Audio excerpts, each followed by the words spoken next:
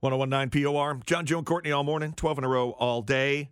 Observation, I think something extra surprising, Joe, has happened in the last 5 minutes. What's that? I want to hold off because we have one more call that's probably for you this morning since your little rant about Girl Scout cookies. Yeah, it's an important rant is what it was. And our tall coworker, Barry, salesperson Barry. I am Barry. I am Barry the sales guy. 792-9767. Hi. Well, hey, I have a little something I'd like to throw in about the Girl Scout cookie thing.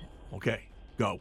All right, so I feel like sometimes when you have stuff that you feel sort of obligated to sell for your kids, that going to your friends is a little bit more awkward because you're making them feel like, okay, so now we're friends, so now you need to start buying things from us. Yeah, but I also think that's true. Sure. Yeah, I'll live up to that obligation. Absolutely. Maybe that will make you feel a little better. He just thought, oh, I just started making friends with him. I don't want to make him feel obligated. No, but can't you understand that, like, if you knew me well enough, you would go, oh, Joe loves Girl Scout cookies. Obviously, look at him. This is an easy customer. Yeah, this guy's an easy sell. Like, I'm going to give him a heads up and go, hey, Joe, just want to let you know, because I feel special when you let me know. Like, I feel like if I'm just included in a big group text at work, I'm thinking, oh, well, I'm not developing a friendship. I'm just included in all of his work people, his friends at work. But I want to be special. I need to feel special.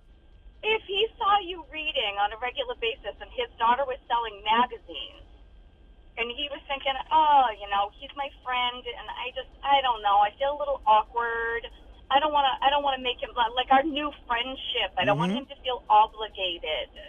First of all, reading. That's a silly example for Joe. Yeah, could I eat the magazines? The only magazine Joe wants is TV Guide, and I'm pretty sure they don't even make that one anymore. Maybe it's a food magazine. Oh, maybe so. Yeah. I read magazines with lots of pictures. And kids don't sell them for subscriptions. Listen, I appreciate you coming to the defense. What is this, Barry's wife or something? Cousin? No, I honestly don't know. I just was listening, and I was trying to see the other side, which is what kind of gets me through life. No, there is no other side. Joe needs to feel special if you want to be his friend. That's it. All right, Joe, we can't be friends. Have a great morning. Thanks for calling. Bye. So I don't have any. Are you ready for the thing that surprised me? I thought maybe one more phone call, but Karen there also let me down. What's that? It's been like 7 minutes since you went on a rant about not being treated special. Yeah, so I know where you're going. So no one's called yet. No one has called to sell you Girl Scout cookies. Yeah, like I'm looking for a dealer right now. I am looking for someone, and no one has called. Yeah. Your loss. Yeah. Again, I'm a mark. I'm the guy you want to buy. Yeah. I'll probably buy a case of something. But whatever. Totally cool. Still waiting. Yeah. No, okay. Well, but this goes to show you, John, this gets back to what I always, I don't have any friends. See? I don't have any friends to call. And clearly there's a lot of kids who must be sleeping in late school vacation week, and they're not calling to sell their Girl Scout cookies. But you think mom or dad would be all over this and obviously the parents don't love their kids that much because they're not, because like you could meet your quota with one phone call. One phone call. Hey, and don't forget the most important part of this. Not only do I order a lot of Girl Scout cookies, I happen to sit next to Courtney. Oh, and man. remember that. Think of the big score you could have. Maybe.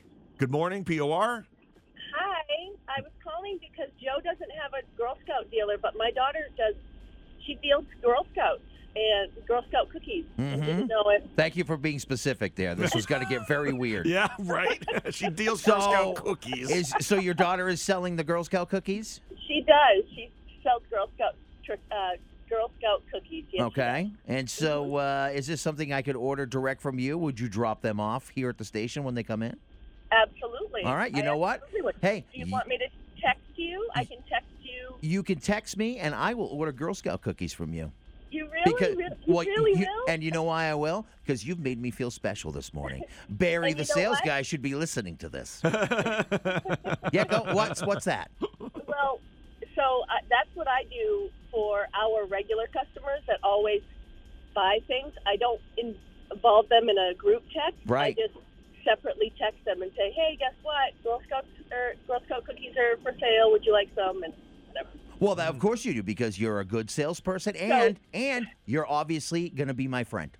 Right. So for now, now on, I'll just text you when Girl Scout cookies come around, and I'll say, hey, Joe, it's Nikki. Would you like some Girl Scout cookies? Yeah. All right. Well, Nikki, you hang on the line. I'm going to order some Girl Scout cookies from you. Okay. And I just want to say to Barry, the sales girl's little daughter, when you don't get a badge for selling enough cookies, you can blame Daddy. Yeah. Okay? Blame Daddy because he had a shot and he didn't get it done. Yeah.